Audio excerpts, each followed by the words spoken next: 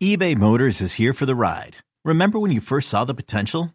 And then through some elbow grease, fresh installs, and a whole lot of love, you transformed 100,000 miles and a body full of rust into a drive that's all your own. Look to your left. Look to your right. It's official. No one's got a ride like this. There's nothing else that sounds like, feels like, or looks like the set of wheels in your garage. With over 122 million parts, you can make sure your number one ride or die stays running smoothly. So there's no limit to how far you can take it. Brake kits, turbochargers, engines, exhaust kits, roof racks, LED headlights, bumpers, whatever your baby needs, eBay Motors has it. And with eBay Guaranteed Fit, it's guaranteed to fit your ride the first time, every time, or your money back. Plus at these prices, well, you're burning rubber, not cash. Keep your ride or die alive at ebaymotors.com. Eligible items only. Exclusions apply. You could spend the weekend doing the same old whatever, or you could conquer the weekend in the all-new Hyundai Santa Fe. Visit HyundaiUSA.com for more details. Hyundai, there's joy in every journey.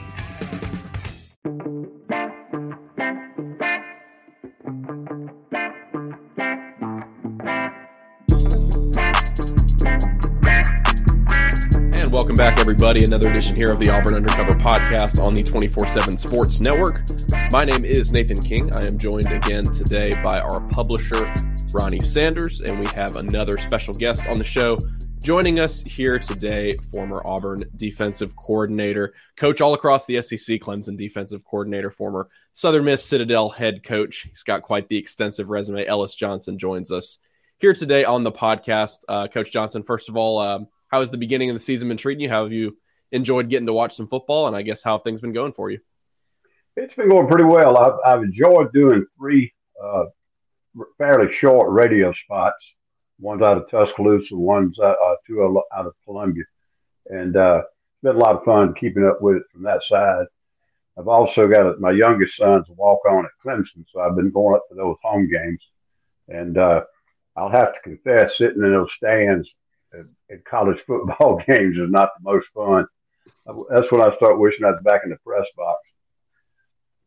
I remember those days. I remember after we left Florida, I brought my wife up to her first Iron Bowl.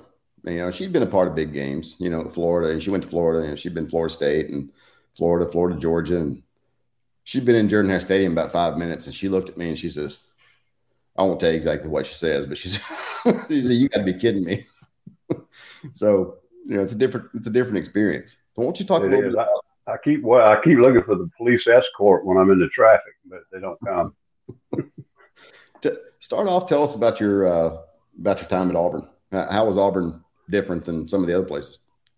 Well, people ask you, the common question you get from everybody: where was your favorite place you ever worked? And to be honest with you, as a family, the two favorite places we ever lived were Starkville and Auburn. And Auburn was really a little bit better because of location. It was so much easier to get back home and see family and so forth. But we just absolutely loved it. And it's a wonderful town, as y'all as well know, because it's just, it used to be a little bedroom community, and it still has that feel to it. But there's just so many nice restaurants and everything. But it was a good time to come. Obviously, we went to the national championship game that very first year, and then the next year, I think, you know, slipping a little bit and having that bad exit or whatever really didn't put a bad taste in my mouth. I enjoyed both years and enjoyed my time there, and as I said, it was one of our most favorite spots as a family. You know, you and I had a lot of discussions when you were at Auburn, and I think we both were beating the drums a little bit for better facilities and that sort of thing. Clearly, Jordan-Hare Stadium is still behind, but Auburn just opened a $90-some-odd million football facility. I think in our mind, it's probably 10 years too late, but better late than never, I guess. Yeah, I love the facility we had. It needed a lot of things cosmetically, I guess. Functionally, it was unbelievable. You had your offices. You had your attached with the weight room. You walk right through the weight room. You're in the indoor facility. You walk out the door. You're on all your practice fields. But we were kind of boxed in. I thought we needed more practice space. The indoor facility was excellent. the building needed to be dressed up a little bit. I remember Coach Garner, who was on our staff with us back then, Rodney Garner. And of course, Rodney had been at Auburn about as long as anybody. And he always talked about adding a wing onto the end of the building.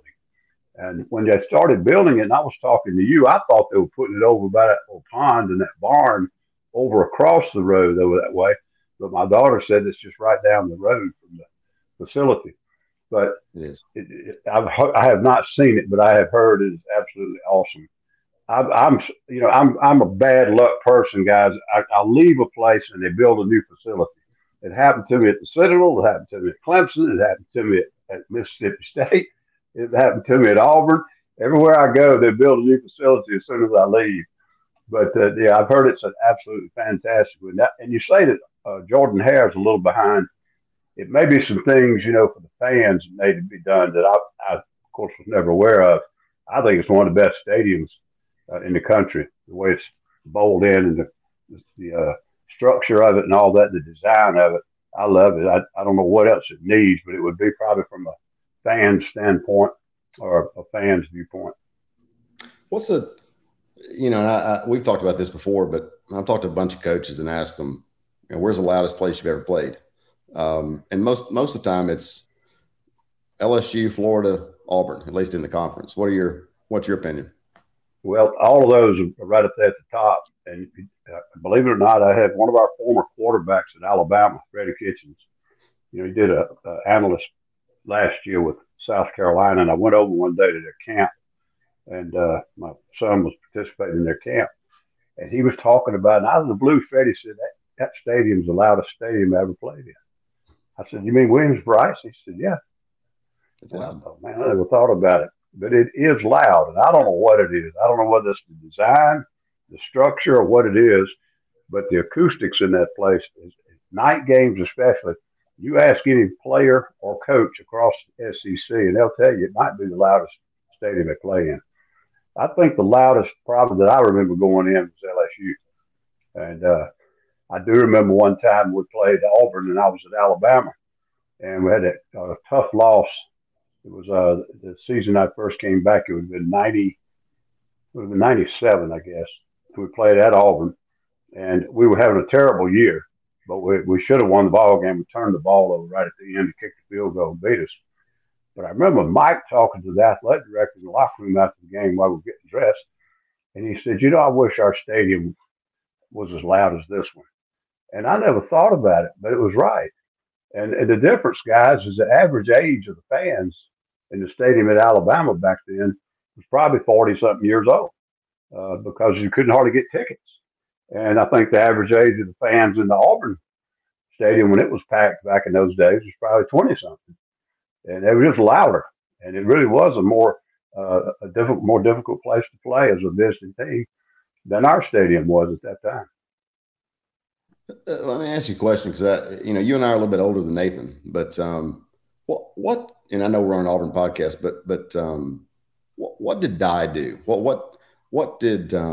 How did Dye change Auburn? Because when I was growing up prior to 1983, Auburn had one SEC championship, one national championship, and you look at the success since 1983, it's been pretty phenomenal. If you compare. Yeah. That's a great question because as much as I've followed Coach Dye and I've been on the other side of the field, 3 different colleges playing against him, but it's obvious what he did for the place. But I never looked at it from that aspect. And you're right. I mean, until he came in and changed the whole mentality of it, I guess, the vision, maybe what they thought they could be, and from then on, they've been nationally ranked and competitive and playing for conference championships and up and down a little bit, obviously, like all places, but it really wasn't the same place, Ronnie. That's a great point. I followed him. I played against, he was at East Carolina when I was playing in college at the Citadel, and he came in behind a guy, Sonny Randall, who was successful there too, but he eventually just took over the conference and then moved on to Wyoming. He won at Wyoming, but he wasn't there very long. And then came to Auburn. But you're right. Since the time he walked in there, it was like it kind of changed the attitude of what Auburn could be and how consistently they could be there. It was sort of like, I thought Charlie Pell and Danny Ford did the same thing at Clemson. Until they came in. Clemson had some history back in the days. I think they played in a 37 Orange Bowl or Cotton Bowl, 37 Cotton Bowl, played in the Orange Bowl a couple times, played in Gator Bowl. That's back before there were 100 bowls. And then they went through a period where they, in the 60s and 70s, where they were just very mediocre. And Coach Pell and Coach Ford kind of got it turned to where they felt like they could play with people, on a national level. If you look at Auburn, you look at the seasons. Auburn really got screwed out of the national championship in '83. Lost one game in '88 by 1 point, and you had an undefeated '93 team. You had 2004 obviously was everything that happened there. But 2010, 2013, and as you said, there've been a lot of ups and downs. But for me, during my lifetime, I know that I've seen a lot of ups and downs, but I also noticed that, Dye made a big difference. Dye kind of changed everything. From when he was the coach, the athletic director, expanding the stadium and building the athletic complex. I'm not sure he gets a lot of credit. I'm not sure he gets quite enough. Yeah, and I guess he was instrumental too in saying we're not coming to Birmingham anymore and play that Alabama game. He said we're not going to play our home game in Birmingham. Right. And I think Alabama obviously didn't have the same. They were a little bit more comfortable over there than Auburn was because they played a lot of games over there each year. When I went to work at Alabama in 1990, we played our big games in Birmingham. Bryant Denny held 50,000 people when I went to work there. Mm-hmm. But I think it took them a longer time. Coach Dye had a better vision. It took Alabama longer to understand you need to be playing these games on your campus. And what it's done to both places is obvious. It took 10, 15 years for the true effects to always come about, but unbelievable. Not only the enlargement of the stadium, but just other things that it's helped in that town. And same thing at Auburn. So there were a lot of things he did that have nothing to do with X's and O's or blocking and tackling that really, I think, like you said, put Auburn on a different level. And I never thought about it in that light. I always looked at it more as just the football side of it. Talk about the Iron Bowl a little bit and the Georgia game. How do those rivalries compare to some of the others you've been a part of? You've been a part of a bunch of them. Yeah, I think one of the things this is probably not that important, but one of the first things that jumps out, I've been involved in Mississippi State, Ole Miss, been involved in South Carolina, Clemson, been in some other big rivals that weren't maybe your chief rival. Alabama, Tennessee was huge when we were there. But the Alabama-Auburn rivalry, I've never seen a fight. Now, y'all may have. I've never seen a fight. It's some of the best football, played in America, but you don't have a bunch of cheap shotting and all this crap. And it seemed like there was a mutual respect. Some of that may have been lost a little bit. But in all the other rivals I've coached in, at some point in time, the two schools had a nasty incident or more on the field. And I never saw that with Alabama-Auburn. But Auburn, I think, it's one of the best places in America to coach and one of the hardest. You can't put a school geographically in a better recruiting demographic, location-wise, but you can't put any more people around it that are hard to beat in recruiting than Auburn has. You go west, you run into LSU, you run into Ole Miss State, who are not going to let their hometown guys get out of there if they can help them. You go north, you got Tuscaloosa. You go east, you got Georgia. And you go down the Panhandle, you got Florida State, and even farther down, you got Florida. It is really, really hard. And I look back on some of the best Auburn teams to me. They always had South Georgia kids, and they always had some Florida kids. And just, there's not enough Alabama players because of population, kids in the state of Alabama, to build a national championship. You have to get them somewhere else. And it is a tough, tough job because of where you're located. Ellis, you mentioned that the Alabama-Auburn rivalry is a lot of respect, you feel like, from somebody who coached at both locations. I think a lot of people, realize that maybe it's the same student demographic. Some decide to go to Alabama, some decide to go to Auburn. That's that's the case as well for Georgia. But Hugh Freeze said this week that he doesn't necessarily know if there's a bunch of hatred in the Auburn-Georgia rivalry. He said he hasn't necessarily felt that. How much do you think he's going to feel that after the first game on Saturday? Well, I don't know about the fan bases, but that was a huge game, and it's moved up earlier now. I think on the schedule, it was always almost right in front of the Alabama game. So it was very hard to play those two back to back and have your players focused and up for both games. It's almost draining to play Georgia, and then you got to turn around and you got to play Alabama. It's even worse. So I don't know what he'll find. I'll say this: the only place I've ever been cussed by and called by my first name going up to the press box was in Georgia. You have these fans, hey, we're going to kick y'all's what today. You better have them ready, coach, yada, yada, yada. I was only up in the press box one time at Georgia. I was in Carolina at the time. I think we beat them the year before. And I heard some guy that called me by my first name said, hey, Ellis, we're coming after your ass today. I sped up a little bit, got to the press box a little quicker. I thought, this guy knows my first name. I don't think I want to stop and talk to him. Did you ever get barked at? No. No. Yeah. I tell you what, some of the nastiest fans are South Carolina. But when I came to South Carolina, I was usually on the Clemson bus. When I was coaching here, I never noticed any of it. I think some of the classiest fans are Alabama and Auburn fans. I'm sure there are incidences. Coach Stallings claims that somebody mooned the bus when we got beat down there in 93. But a lot of things happen, I guess, when you're the chief rival. But the fans at both Alabama and Auburn, I don't hear a lot of talk about them doing stuff, throwing things on players or throwing stuff on coaches or, messing buses when they were coming in and this kind of thing. But now LSU, Georgia, South Carolina, it can get a little salty. Ole Miss, my gosh, we were playing that one time, and the cameraman got hit in the leg with a liquor bottle that was aimed at a player. We were playing over there when I was a student at Auburn, and Terry was there. Terry Bowden was the head coach, and we were along the sidelines, and it was an 11 o'clock kick, and we started getting pelted with whiskey bottles, and so we had to tell all the players to put their helmets on and move up from the stands and get as close to the sidelines as they could get. Well, it's one of those, you've seen the TV things. They've changed a little bit now, but I saw one the other day at Clemson. They're on a little tractor, and they'll turn, with the cameraman can actually turn the whole thing. It was one of those guys. He was down in the corner of the end zone, and we scored, I think, late in the game. And they started throwing things, and the cameraman got hit, and it was serious injury. Talk about, I know it's Georgia week, but talk about kick six. I know you had a lot to do with that, Chris Davis. Tell us about that story. Well, it's kind of, when you look back on it, the way it all happened seemed like, just split second or whatever.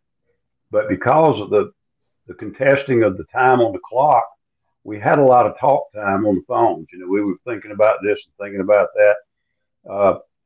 When it first began, Gus felt like they would take a shot at the field goal. And he felt like they had a kicker that could kick one that far. He wasn't their regular kicker. I think they had another guy kick the extra points and shorter field goals. Maybe he was more consistent. And I thought, Coach, aren't you going to throw a Hail Mary? And I think most everybody in the stadium thought they would take a shot and throw it up in the end zone. So we had plenty of talk time. I just said, well, if they're going to try to kick a field goal from there, we need to try to return it because at least we got a shot. And if they make it, they make it. And if they don't, we can probably run it back. So we talked it up on the sideline. We had never worked on that play in practice and just never thought about that situation, I guess. And so we just did it over the phones. Rodney Garner was responsible for the PAT field goal block team, and we just coached him up. When they came back out and they put the kicker on the field, and Gus iced him. So we had a little more time, with the timeout. And during that timeout, Chris was going to be the best guy coming off the edge to block it. But we realized that we better put him back then to return it because, the other guy's not going to get the ball past 20-yard line, even if they do miss it. So Gus got Chris, switched to the safety position, which backed out down on the end zone. So we just took the guy out of the scheme that was responsible for fakes and put him back to return it, and just executed our regular field goal, and then just told him, peel around toward our bench and don't block below the waist, and we'll see what would happen. So it was almost like a fairy tale. It looked like something you worked on 15 minutes every day in practice. And I look back on it, and some of the plays, I like to run it back and forth, and there's about 3 blocks on there that are unbelievably, they're smart, the position, the technique, and everything else. Kids just did it like it was just perfect. And again, you look at it and think, they must work on that every Friday. And we had never done it before, and it just worked. And then the funny thing about it, Ron, everybody starts working on that for the next 10 years. I mean, you see everybody trying to run things back. It'll happen again someday. It won't happen like that. That reminds me, the way you tell that story reminds me a little bit of, obviously Kick 6 was much bigger, but, the 86 reverse to victory. Lawyer Tillman's out there. And if I remember correctly, he's on the sideline over there. You can watch it on YouTube. He's over there trying to call timeout. He'd never run the play. And, they snap the ball and he scores right at the end of the game. Auburn wins on the reverse to victory. But he never run that play either. So that's amazing. Go ahead. I'm sorry. That's amazing. Yeah, just the way things unfold sometimes. And what was even more so, we were kind of playing with house money on that one because we're going to overtime. Nothing happens. The Georgia thing the week before was a crazy one. I mean, we're done. And that tip pass, he took the house. I mean, it's just unbelievable. How did that happen? I mean, I know that, Auburn was way up and then Georgia came back and, then Ricardo Lewis.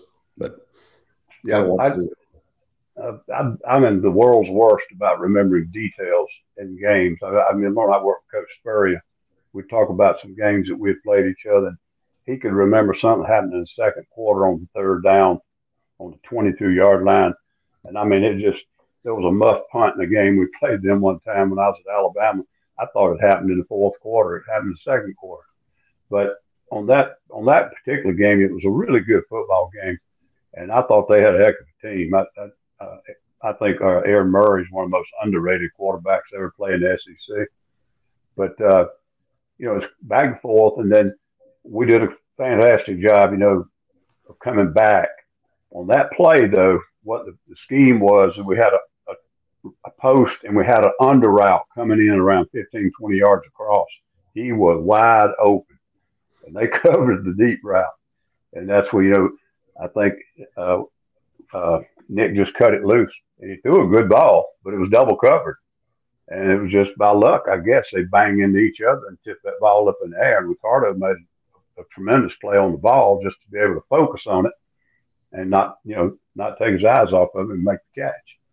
So it was kind of like the gods were on our side on that one. And then really the receiver that he should have thrown to was the underneath guy. And he would have taken it. We might have scored on that drive had he caught that ball because we would have been down on their 20-something yard line. If you remember, they got a chance to come back up the field. We finally got them stopped on about the 25-yard line.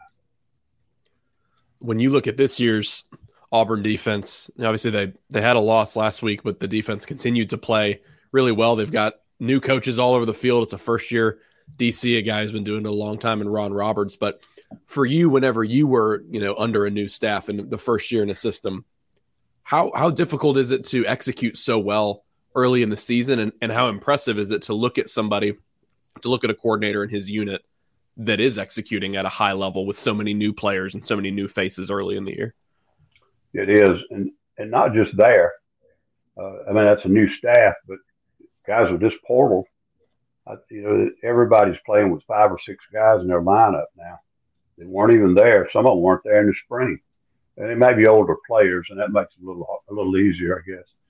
But I've been impressed how well it looked on defense. It's kind of like they've changed over the last 2-3 years in their complexions. And I mean, they've awesome defense out there on the West Coast against Cal. and I have not been able to watch them in total, in games because I have to watch so many different games, and then I also go up to see my son. So I can't say that I've sat there and watched them a lot, but just watching portions of games and then seeing replays on some big plays and stuff like that, they're playing tremendous defense. I hope they got a bunch of young players on that group, and they'll have them for another year or two. Hugh will get the offense going. Apparently the quarterbacks are not consistent, and it's hurting him a lot. But he'll get that part going. I mean, that's kind of what he keeps his hands on, and they'll get better and better. But I think it's been a good year for them so far. And although the game the other day, score-wise, wasn't real close, they're in every ball game just about because of their defense. When you look at, you mentioned the quarterbacks against Texas A&M, they've got so much talent on their defensive line.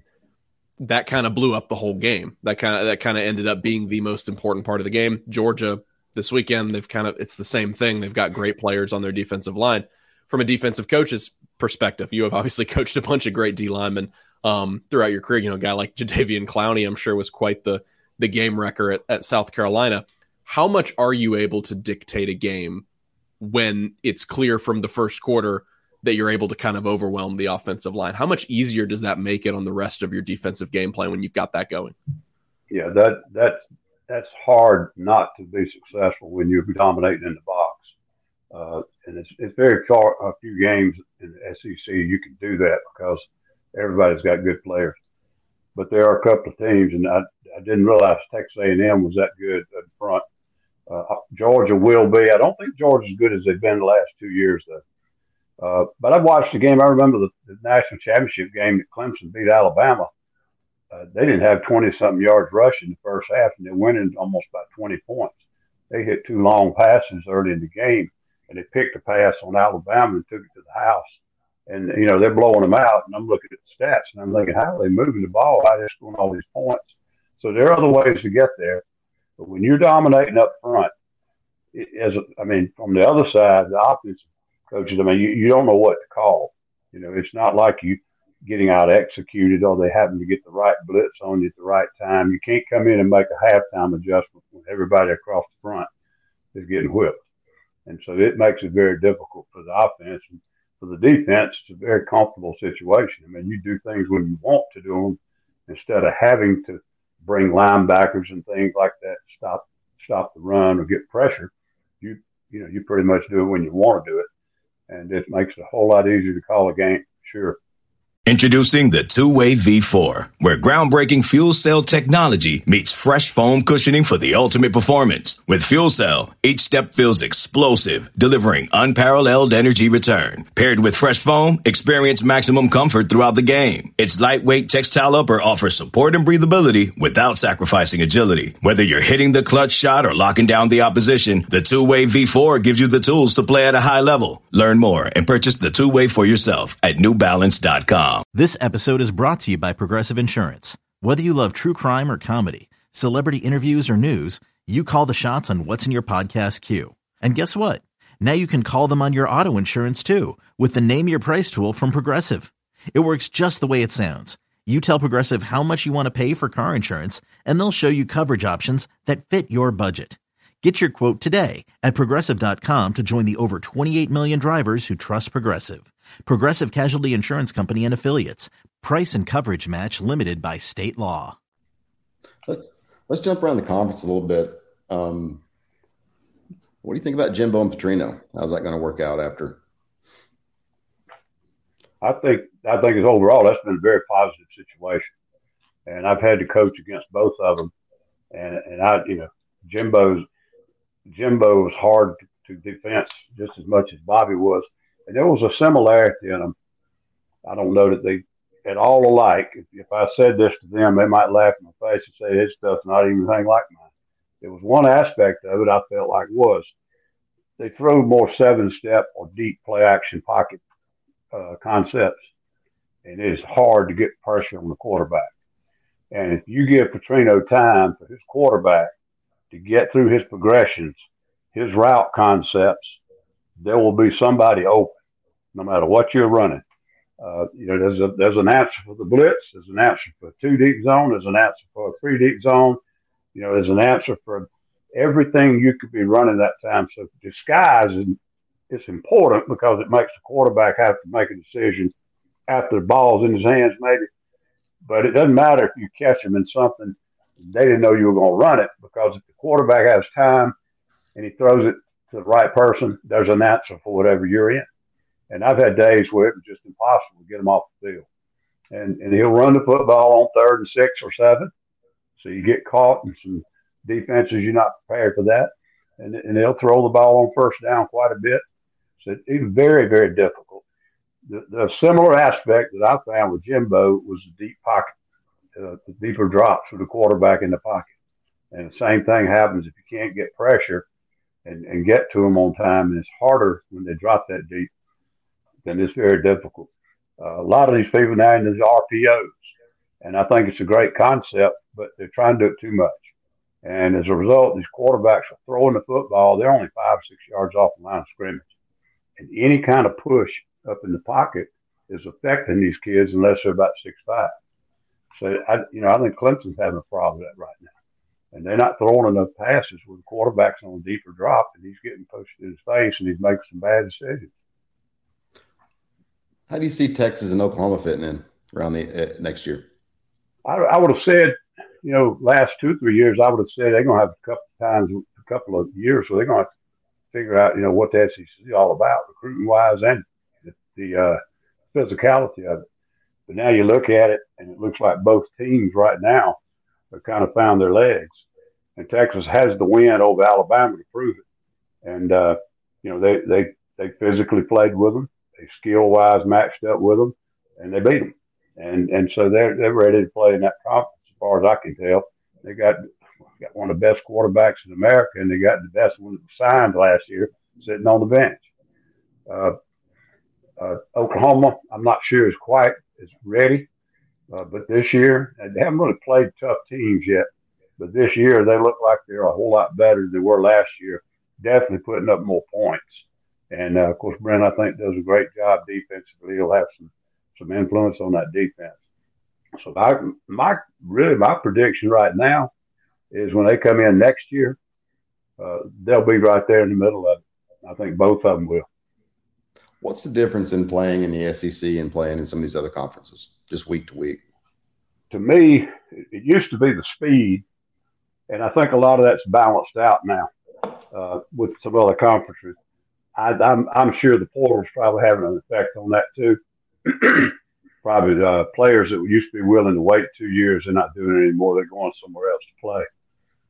But I think the biggest thing, coaching in that league and coaching in other leagues, sometimes we had just as much talent in our other programs I coached in.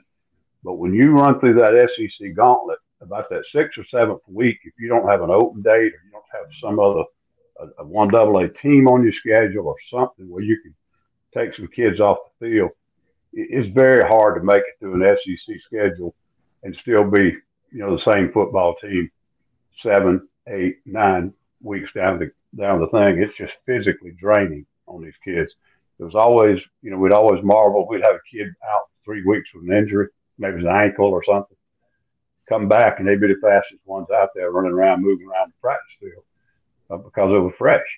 And it just takes a lot out of you. Everybody talks about, they talk about the bowl matchups, who wins those.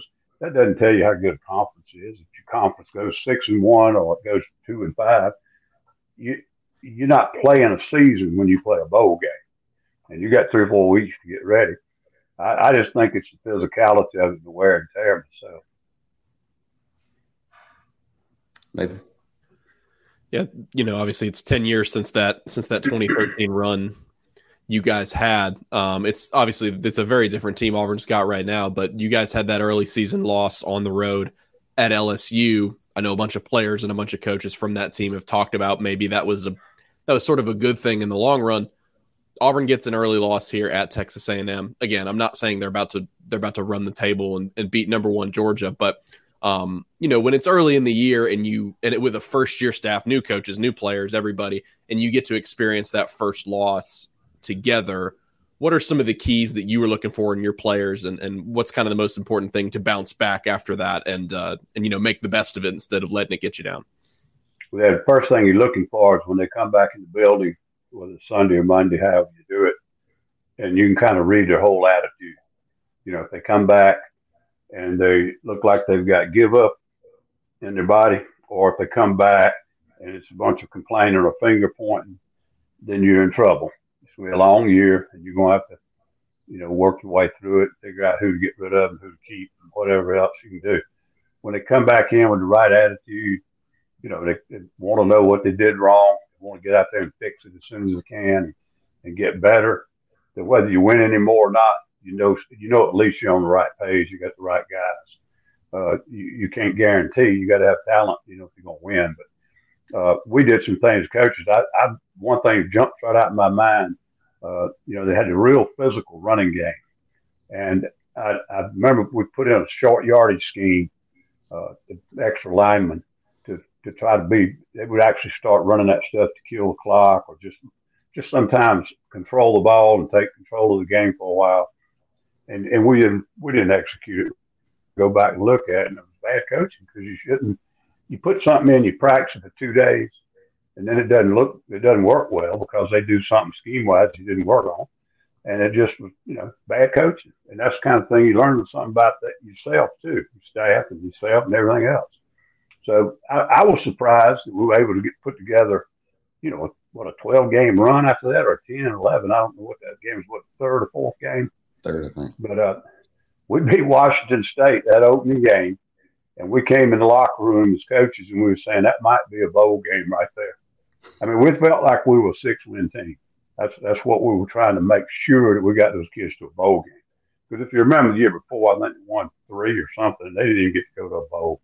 Mm-hmm. So we were kind of psychiatrists as well as coaches that year, but we were not nearly as good a team as Florida State when we got to California, but we played better than they did that night. And it was a shame that we couldn't win that one.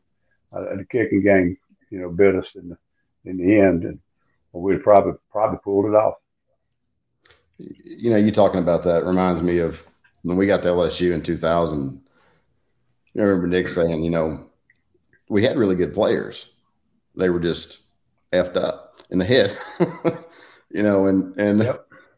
And DiNardo had recruited really good players, but we got down there and they were just kind of, they were beat down a little bit, and it was a tough deal when we got in there. And you were talking about a while ago when you leave. I mean, when I leave, they win championships. So,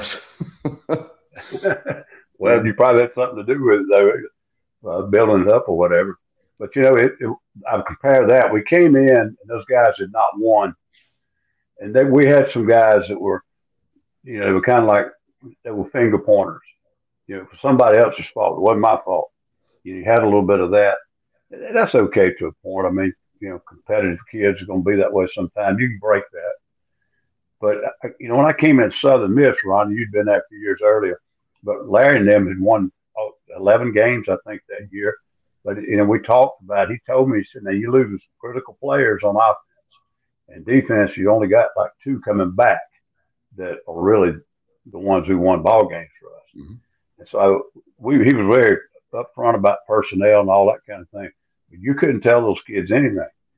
I mean, they just won 11 ball games, and whatever you did, it wasn't the same way they did it. They rejected it. Didn't have any leaders. You didn't have any guys that could have taken hold of it and gotten everybody's attitude straight. And of course, they had bad leadership at the top too.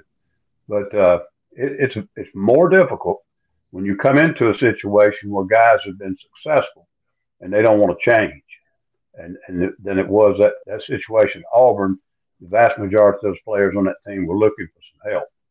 They were tired of losing and they wanted something to change. And, fortunately, we were able to do it faster than we probably should have. Well, it's like you say, if they've been winning, it's a lot harder. We got into Florida and, they went to the Orange Bowl the year before we got there. And when Spurrier walked out the door, pretty much everybody else did too. We got in there, and I think their number 5 receiver was Taylor Jacobs. He was our number 1 receiver, and everybody else went to the NFL draft. And Spurrier made the comment that, I left the cupboard a little bit bare. It was more than a little bit bare. What do you talk a little bit about failed former Auburn coach Brian Harsin and that fit and why it didn't work? It's hard for me to speculate not being in it. My daughter was over there, but she's a fan of football because she's grown up around it, but she's not knowledgeable and she doesn't care to be knowledgeable. So she doesn't really get into it that much from that aspect. I put it 50-50 on him and the place. I mean, I can't believe the amount of distractions and obstructions and everything else that he had to deal with in his own camp. If you can't, it's hard enough to win an SEC game when everybody on the campus is right in line and pulling the rope. When you don't have that, it's almost impossible to overcome. Now, that being said, and again, I'm not a good source because all I would do is hear whatever I read or whatever somebody through the coaching grapevine or somebody would say something. So if some of the things that were going on had any bit of truth, then it was a little bit of suicide too. I mean, you can't have the way the things I was getting was the way players were being handled or talked to or coached or whatever, that it was a lot of negativity and criticism and so forth. And it's not for so long, you can call a dog and it won't have fleas. So I think it was probably a little bit of both ways. And it's a shame, because again, if you're not all pulling the rope in the same direction, you're not going to win that conference. You're not going to win anywhere very consistently, but you ain't got a chance in the SEC. Well, and I think that, certainly Auburn was not aligned. And I think one thing now is Auburn's probably more aligned than it's been since the 80s with Dye. I think that's probably a good thing for Auburn. But Harsin, from the day he came in, didn't really try to mesh into the Auburn community. Right. It was his way or the highway and didn't really embrace Auburn at all. Didn't really work at recruiting and didn't really do a lot of things. And as you know, if you're not recruiting in the SEC, you're not going to have much success. Yeah, it's a different. It's important everywhere, but I really think on the Power 5 level, recruiting is more important than anything else you do. I don't care how brilliant your schemes are or anything else. You just have to get players on that level. If you don't have about 12 NFL players somewhere in your lineup every year, you're going to have a hard time winning. Now, they can't be selfish and they can't be outlaws or thugs, but you got to have talented kids in the SEC. I mean, it's no different than the NFL. One more from me. Ellis, I think kind of early in the season here, you're seeing Auburn's coaches react to what they're seeing on the field, because I think, and Hugh Freeze has kind of tried to get this across to the fan base a few times, and I wanted to get your take on it. I don't think they knew exactly what they would have in terms of their players, because like you said, there's so many transfers. I don't think they knew what they would have until the guys were on the field. Like, they watched them practice every day, but once the bullets started flying, particularly on offense, this doesn't relate as much to the defense because I think they've executed really well. But how much is that the case? How much is it you got to get a few games in? Maybe you have to get an SEC game in before you really start understanding this is what we have and this is what we don't have. I think in today's portal football, I think it's more important than ever. And it's really amazed me how well some of these teams are executing, how well they're playing. And you look at how many transfers they have mixed in their lineups. I was talking with Dabo the other day when I went up to see my son. I was talking to him, and he takes an approach that he tries not to use the portal, except just for something like he brought in the Tyson kid to the quarterback room because he just needed a reliable backup in that room. They didn't have any more left. And then got another walk-on here from Columbia who's doing a good job. But anyhow, he said, first thing I do is it sends a message to my recruits that the next year we're going to be working player development with you. We're not going to be out in the portal trying to find somebody to play in front of you. And he sells that. And then he wants them to stay and graduate. And then they've had a lot of kids now that could have gone to the NFL and they stayed an extra year. And he feels like it's because of that philosophy he's taking that he's building it with high school players predominantly and not portals. Now, is it the right way? I hope it is, because I believe in that more than I believe in all this transferring. But as long as the rules stay the way they are, all this mass transferring and so forth, I don't know how you stay out of that arena completely and not end up shorthanded a couple of years. And I think the job that Deion's done out of Colorado is phenomenal. And the most important, impressive thing to me is not his kid or whatever else. They look like they're playing well together, both execution, and you don't see a whole bunch of crap over on the bench and all that. You don't hear about it coming out of that camp. And to take all the players he brought in there that never played together before and have that kind of, I mean, they got a good-looking football team. And they got out-talented the other day, got a wake-up call. And that goes back to your question. Until you play really top competition with those guys you haven't had but 3 months, you don't know. You probably don't know whether they're good enough or you're deep enough or, can you handle this, can you handle that? So they'll get better. As long as they don't have bad luck with injuries, they'll get better and better. But they probably did need that measuring stick last week. I predicted they were going to go out there and upset Texas A&M. So y'all probably don't need to have me on here anymore. But I thought the way they played out at Cal, they just found a way to win. And I thought they might could do it against Texas A&M too. But it's just too much talent difference out there in some key situations. But I think not just Auburn, and I think they've done a good job, but most every program you look across the board, and they got 5 or 6 key players or more that came out of the portal, and they're playing well, and they're all playing and executing together well. And it seemed to be, what goes on in the locker rooms, we don't always know. But if they got real bad problems in the locker room, it'll show up on the field. Let me ask you one question. I know we probably need to wrap up. We've been going a little while, but you mentioned Deion. I saw an interview with him last week. It was on 60 Minutes, and he made the comment that, and I really want to get your, because you talked about the transfer portal, and you've been doing this a long time. He said, these kids are coming here for me. I'm recruiting these kids here for me. They're coming for me, not the school, not for the football pro. They're coming for me. How's that? I mean, for me, when you're out recruiting, at a place like LSU or Auburn or Alabama or Florida, Clemson, and tell me if I'm wrong, but at some point you're selling the school, you're selling the place. You're not selling personality. But what are your thoughts on that? Well, I agree. Kind of goes back to what I said. Dabo, he's staying on that philosophy because it is important to him. He wants them to graduate. He doesn't want to see them in 6 years, injured in the NFL and out selling drugs somewhere. He wants them to have a meaningful degree. He wants them to stay there and play and develop players. And that is kind of the antithesis of what you're talking about with Deion. I'm not faulting Deion. He didn't make the rules. He's just using the rules the way they get it. It's just like somebody, hiring a good lawyer not to pay taxes. As long as you don't break the law, he didn't make the law. He's just trying to do the thing he can to get the best out of it he can. I didn't hear that statement. I don't like it. But if you watch 60 Minutes, Ronnie, he might have said that.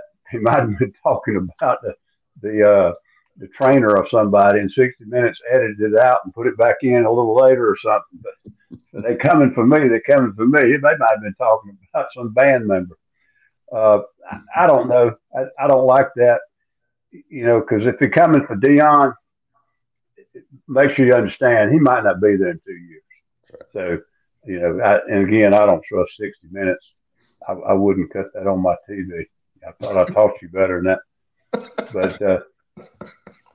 But I don't like that. I know what you're saying. I don't like that part of it. And I've really complimented him. I think he's done a hell of a job molding that team with all these new players. I thought the thing was going to be a talented clown show, and it doesn't look like that at all. I mean, they've executed well as any college team in America. So I think he's a heck of a football coach from what I see on the field. I don't like all the other stuff because I don't think it helps college football. My biggest problem with all this portal and NIL stuff is it's going to kill the lower levels of football. Now, I don't know how far down it's going to go, but I played the second level and I've coached on the second level, and it's really important to me that they don't do something that just completely deteriorates that. I think it's crazy, some of the stuff that's going on with the combination of the NIL and the portal. And they got to get control of it if it's possible, or it's going to be a cancer to college football. Well, now we'll wrap up with that. And that kind of leads into my last question. Expansion, which is another issue with college football right now. I mean, Big Ten's on the West Coast. At least the SEC has at least all the states touch each other. It still kind of looks like at least in some form or fashion, the SEC. The Big Ten's going to you got 4 teams on the West Coast now, and I guess maybe that's a little bit different because the Big Ten and the Pac-12 have already. I mean, they played for years in the Rose Bowl and all that stuff. But I mean, how do you see expansion changing college football? I just don't think you can tell. I don't think anybody knows. I don't think some of the players involved, not players, but I'm talking about some of the key folks involved in this stuff, absolutely know either. I agree with you. The geographical footprint to me has always been somewhat important. That's where rivalries come from. It was all started, as you well know, because schools wanted to play similar schools in philosophy. The Ivies play the Ivies and state universities play the state universities. And, the Big Ten, the ACC always claimed they had better academics. Probably wasn't, but they had more emphasis on it in some ways. But when you separate like that across the country, the bottom line, most of these conference commissioners now, they get up in the morning, they're not working for that conference. They're working for Bob Iger or somebody. They're working for the TV people. If they want to know what their job is, what they're going to be responsible for the next year, they need to call the TV execs because they're going to be the ones going to tell them. And as long as they bow down to this almighty dollar and they're willing to, jump in line to get some more of that money, which I guess you got to survive in this climate, that's who they're working for now. And if you think those TV people give a rat's about sports, they don't care about sports. They care about TV sets being cut on. And obviously sports is the best entertainment going right now. So they're all trying to get sports on their TV station so they can sell ads. They don't care about the Auburn, Georgia rivalry. And they don't care about footprints. They don't care about academics. And the people who are selling out to them, they're giving lip service to it too. I mean, I just don't see how it ends well. I really don't. I think for the 50, 60 schools right now that are in the middle of it, they're getting a lot of beneficial things happening right now for their programs, and they're going to build a new facility, and they're going to recruit better players. They're going to recruit further out. They're going to do this and going to do that. But I think in 3 or 4 years, there's going to be some kind of other realignment. Either somebody in TV is going to go bankrupt or somebody in TV is going to come up with another $1 billion, and they're going to all run over there and say, what do y'all want us to do? We need that money. I just think money's important. You got to have money. But right now, they're all chasing money, and they're not considering anything else. They're going to lose a lot of their fan base. They're going to all start cutting on TVs and go quit going to the stadiums because they don't want to see UCLA play, Saturday. They don't care about UCLA playing over here in the Big Ten or whatever. ACC. I mean, really, they're going to pick up 2 teams from California and a Texas team. Maybe Texas isn't that bad, but I just think they're all learn to regret it somewhere down the line. I can't. A lot of smarter people are figuring it out than me, but I just don't see a good ending.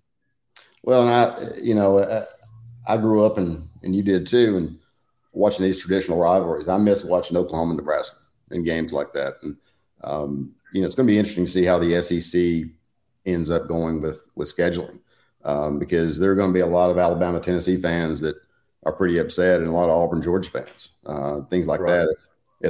If those teams aren't playing each other, and the SEC is not just Auburn, Alabama, and those kinds of things. I mean, Auburn, Georgia's longest rivalry in the Deep South. I mean, those things, Alabama, Tennessee, third Saturday in October, those things have meaning to fans. If those rivalries go away, I think it takes away a lot from the conference.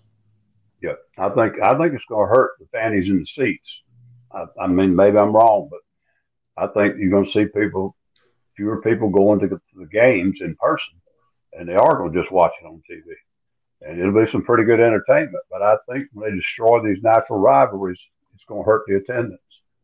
Well, I think that's part of the reason you're seeing, and also it's a way to drive revenue. But a lot of schools are somewhat reducing the size of their stadiums and putting in luxury boxes, things like that.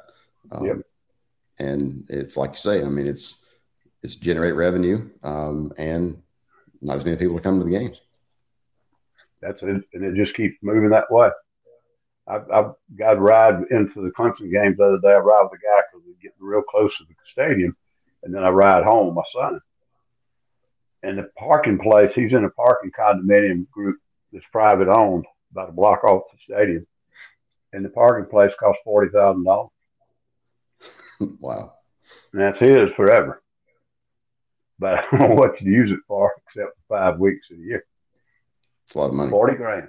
Now, I don't, who's going to keep that? I just think they're catering to a certain group, and eventually they're going to lose a lot of the fans and stands. Well, Ellis, we appreciate you being with us. It's been great. Yeah, I enjoyed it. Anytime. I've got a lot of free time. Sometimes just little conflicts with radio shows and stuff like that. So enjoyed doing it. We look forward to having you on again. Okay, man. Appreciate it.